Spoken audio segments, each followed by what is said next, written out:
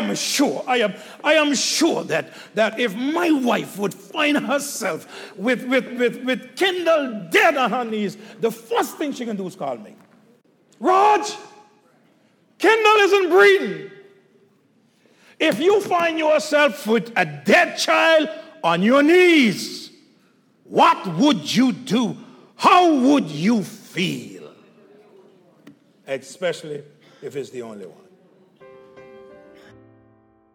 I'm sure that any mother that would find themselves in such a predicament would be heartbroken and would be totally distraught. And the reason she would feel that way is because the love she has for her child. Listen up as Pastor Webster speaks to us about the love of a mother. I was raised by my grandmother, who did no less than to show her love and the love of a mother to me. There's some things that I've learned from Mammy, I used to call her, which is my grandmother. And later on, learned from my biological mother. So I've learned from both of them. The love of a mother causes her to always believe and never give up on her children. Are you with me? The love of a mother would cause her to always believe and never to give up on her children. A mother always wants the best for her child. A mother seeks the welfare of her child. She always wants her child to be alive, healthy, and well. A loving mother is the source of inspiration. She is very tolerant when it comes to her children, kind, forgiving, understanding. The love of a mother for her children, I don't believe that I can describe it in words. You probably can. I don't believe that I can. Husbands, if you think that your wife loves you, don't make her have to choose between you and her children. Or you say, I come first. Yeah, you give that a try and you can see what happens. Don't make her have to choose between you and her child. Here is a mother in this passage of Scripture who demonstrated her love for her child. We're going to notice some things about this woman who became the most caring mother that you can think of. The first thing I want you to notice today about this woman, that she was a great woman. We're going to come to the mother part in a little while. She was a great woman. If you look at verse 8, the Bible said something. And it fell on the day that Elisha passed to Shunem, where was a, come on, are you with me, church? Where was you first of all got to notice that. If somebody say you great, you can say that's no problem. But if the word of God says that you great, you are great. So the Bible said that she was a great woman. It was this woman that recognized that this man, Elisha, needed help. The Bible says, and she constrained him to eat bread. And so it was that as often as he would pass by, he turned in thither to eat bread. In other words, when he's on his way home, there would always be a stop, the man of God, there would always be a place where he would stop and find something to eat. And guess where this would be? This would right be with this great woman. She was the woman who recognized the daily passing of Elisha. She made it her business to have food for herself, her husband, no doubt the servants, and like my old grandmother would say, put a little extra rice in the pot because you don't know who will pass by. So she had the extras for the man of God. She is the one. Remember, there's a husband and a wife at home. Watch this. She is the one who constrained the man of God to come to the house, not the husband. To constrain is to force or to do something that you're really not willing to do. So she constrained this man to stop by and to eat. She is the one who recognized this man of God as a holy man of God. Look at verse number 9. In verse number 9, the Bible says, and she said unto her husband, behold, now I perceive that this is an holy man of God which passeth by us continually. She did not say that about this man the first time she met him. She waited until she can prove what she was saying before she announced that this is a holy man of God. The question is, what caused her to recognize him as such? In all honesty, the Bible did not say. I haven't found it in the text. But my mind began to wonder, here is this man passing by your house, he's in your company, and you are observing some things about him. Could it be that the man was filled with manners? Could it be? Could it be because before he would eat her food, Sister Collins, he would pray? Could it be? Could it be that he was very grateful after receiving? It could be that and a lot of other things added to that. But I believe his lifestyle. It was not the husband who recognized this holy man of God. You'll want to believe that there's a man coming to the house and the husband would be the one to recognize what type of man coming to the house, but she was the one who recognized and said to her husband, this is not only a man of God, this is a holy man of God. She begged her husband. We're going to come to the mother in a little bit. Boy, this is a great woman. She begged her husband. Let's take him in. Look at verse 10. She said to her husband, let us make him a little chamber. She didn't say, you go build him a little chamber. She said, let us. Boy, there's some great women in the world. Whether you think so or not, man, if you don't think so, it's sorry for you. There are some great women in the world. And wherever you see a good man stands behind him is a great woman. Watch this. She said, let us make a little chamber. The woman is speaking. I pray thee. Who is she begging? The husband. She says, I pray thee on the wall. She already got it determined where she wants the chamber to be. Let us make him a little chamber on the wall and let us set for him there a bed. What else? And a table and a stool and a candlestick. And it shall be when he cometh to us that he shall turn in thither.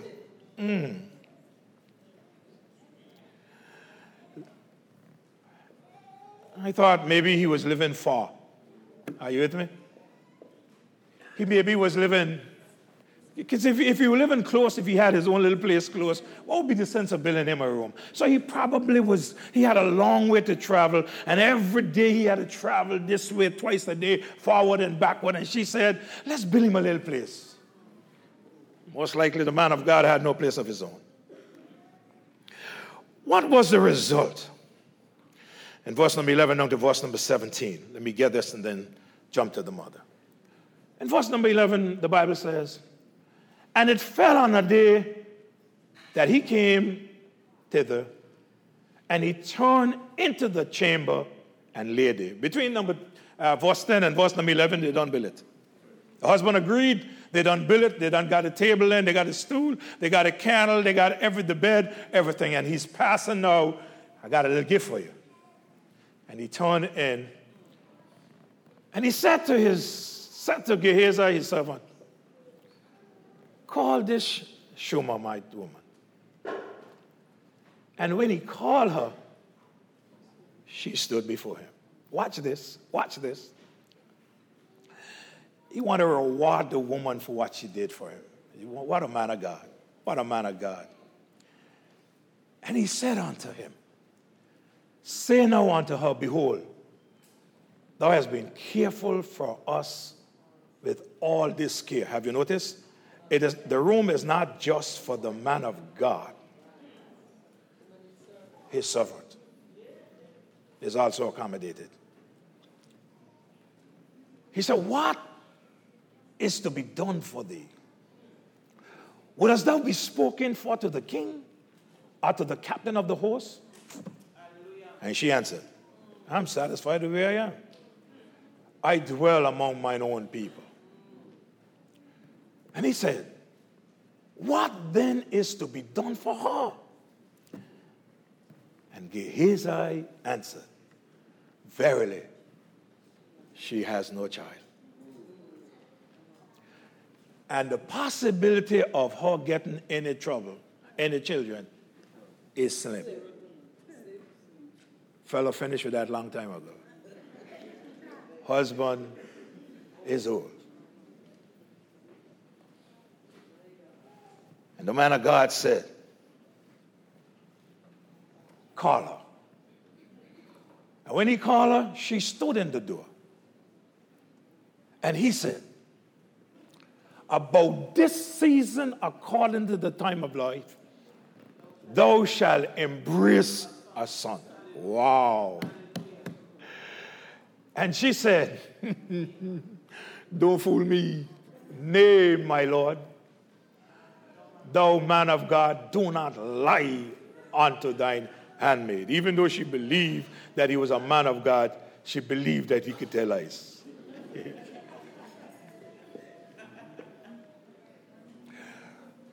But between that verse and the next verse, it seems like they took 9 months at least to write. He said, well, this time it took a year. 1 year to write the next verse, look like. And the woman conceived and bare a son at that season that Elisha had said unto her, according to the time of life. Ooh. Elijah wished to reward this woman for her hospitality. The result was nothing less than what she would have loved to have, a son. Now she is a mother. Are you with me? Before, great woman of God. Now she's a mother. So let's pick it up. Let's pick up from when her son is grown. She now has a grown son. Point number 2. In verse number 18, the scripture said something. And when the child was grown, that's what we want to talk about, her grown son. What happened? It fell on a day that he went out to his father to the reapers.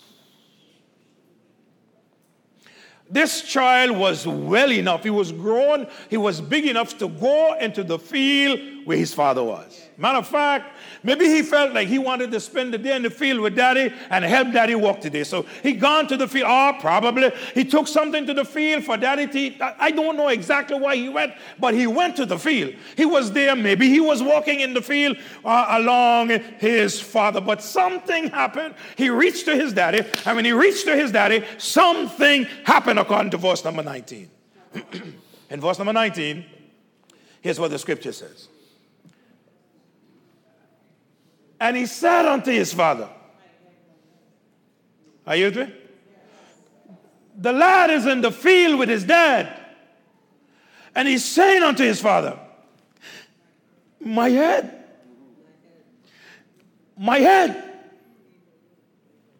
As I studied this, it could have been that this young man was out there in the sun. And many commentators conclude that he got a sunstroke. Kind of believe it. But he complained to his daddy. He said, Daddy, I ain't feeling good. He said, Daddy, and the pain is in my head, Daddy. He couldn't do any more work if he was working. Notice the response of the father. Any fathers in the house? Let me see your hand. Oh, somebody ain't no fathers now. Because you see the verse of scripture. Hey. Watch this. And he said to the lad, not to the son, he said to the lad, do what? Carry him to his mother. I oftentimes say, when he's a good child, he's my child. When he ain't a good child, he's your child. Yeah. You know, when mom come from the hospital with this little baby, whoa, it makes the place smell nice. Makes the place feel nice. And oh, how every time we get a little chance, let me hold him now, let me hold her. But when 12:30 in the night, when he start crying, that's the hardest time the fathers know. You shook your head, just say yeah. All of a sudden he fast asleep, hearing the child cry, but all of a sudden now he wants the mother to get up to look at the child. Some fathers are so bold. Some are so bold, they say, you ain't hear the child crying? Help them, Lord. Help us, Lord.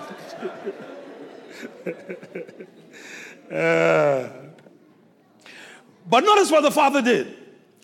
He sent him home to his mother. Now watch this. When the child was grown. The next verse said, and when he had taken him and brought him to his mother, he sat on her knee till noon. I could only imagine how she sat down. Rock-a-bye, baby, on the sweet top. I got it right?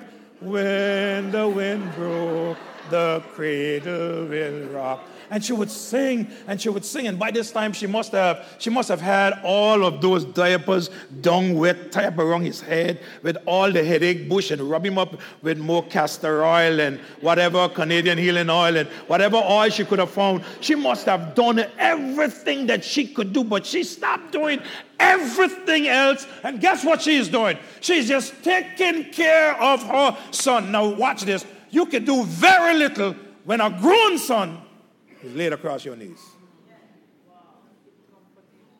Very little. She stopped everything that she was doing. Why? Because of the love of a mother. Had you ever noticed that everybody seems to be getting the same amount of care, but as soon as one gets sick, no care for you, husband? No care for the other children, but just this one child is getting all the care, and so it is here now. It's the only one she got.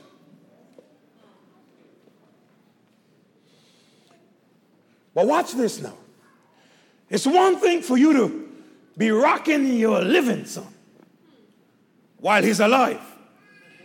Watch. It's something else when you go to the hospital and the doctors tell you that he didn't make it.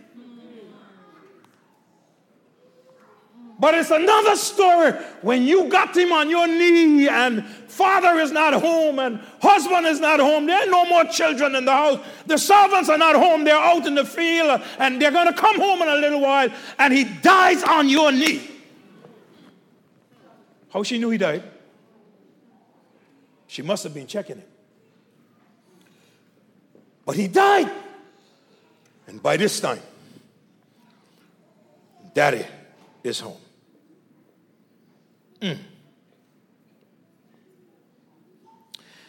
You see, his sickness caused his death. No, It is amazing that Gehazi did not pay attention to this. Look at verse number 20, verse 31, and verse number 32. In verse number 20, the Bible says, and when he had taken him and brought him to his mother, he sat on her knees till noon and then died. He is dead. Look at verse 31. 31. And Gehazi passed on before them and laid the staff upon the face of the child, but there was neither voice nor hearing. Watch this now. Watch this carefully. Wherefore he went again to meet him and told him, saying, the child is not awake. He didn't even know what he was dealing with. Maybe he thought the child gone in a coma. But in verse number 32, the Bible says, and when Elisha was come into the house, behold, the child was dead. May I stop today and explain to you the spiritual condition of our children that do not know Jesus Christ as Lord and Savior? May I stop? If you really love you said this mother, she was right, and I'm going to share with you what she did. You said this mother was right because her child is dead. It's the only child she got, and who would not want their child to be alive? But may I stop and share with you today the spiritual condition of your children?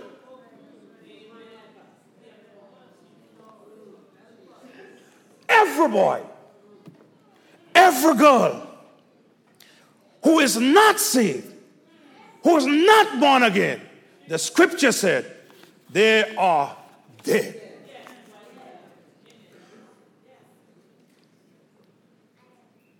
Our children that are not saved may be morally upright.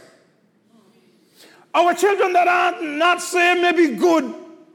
Our children that are not saved may be educated.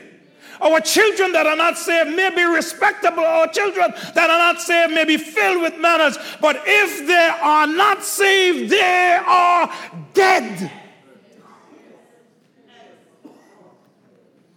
In Romans chapter 5 and verse number 12.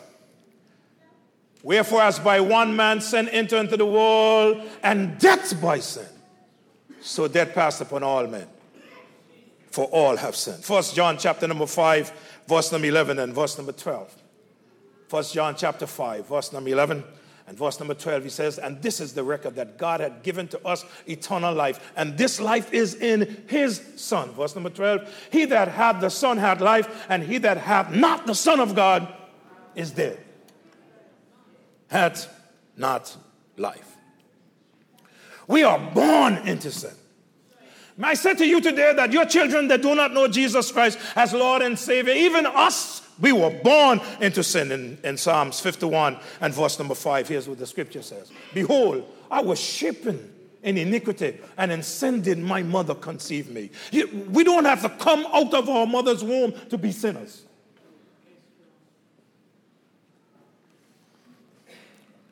We are not only born into sin, but we are dead in sin.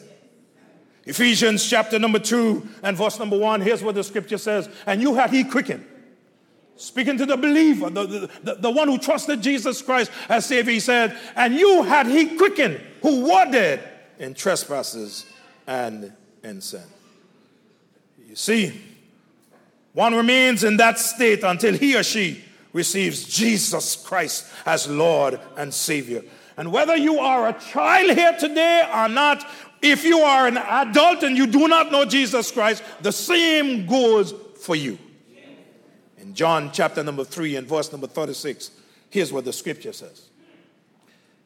He that believeth on the Son hath everlasting life. I love that. Praise the Lord. He says, and he that believeth not the Son shall not see life. You say, but Pastor, I believe in God. Pastor, I believe that there is a Jesus. The devils believe and tremble. It doesn't mean because you have a head knowledge, because you know that there is a God, that you are saved. No, you must believe in God to the point that you will do something about it. I believe that this chair would keep me up, and because of that, I would sit in it. We got to do something.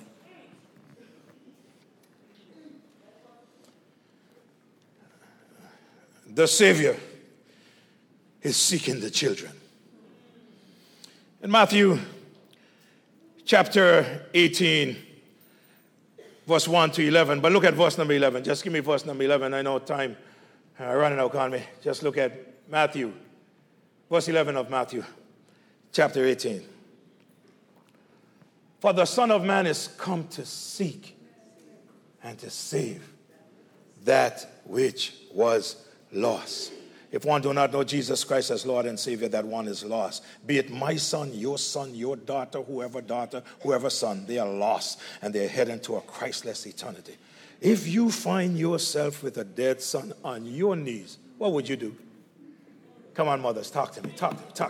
If you find yourself with your only dead son on your knees, what would you do? I am sure that if my wife would find herself with Kendall dead on her knees, the first thing she can do is call me. Raj, Kendall isn't breathing. If you find yourself with a dead child on your knees, what would you do? How would you feel? Especially if it's the only one. Do you have a dead child? Or maybe dead children? In the passage we just heard from Pastor Webster's message, he spoke about a child that was physically dead. But the question is, spiritually speaking, are your children dead? If you'd like some help with that, some prayer with that, or some direction, please let us know. You could call us at 1-721-548-4325 or send us an email at info@gnbcnetwork.org. That's info@gnbcnetwork.org.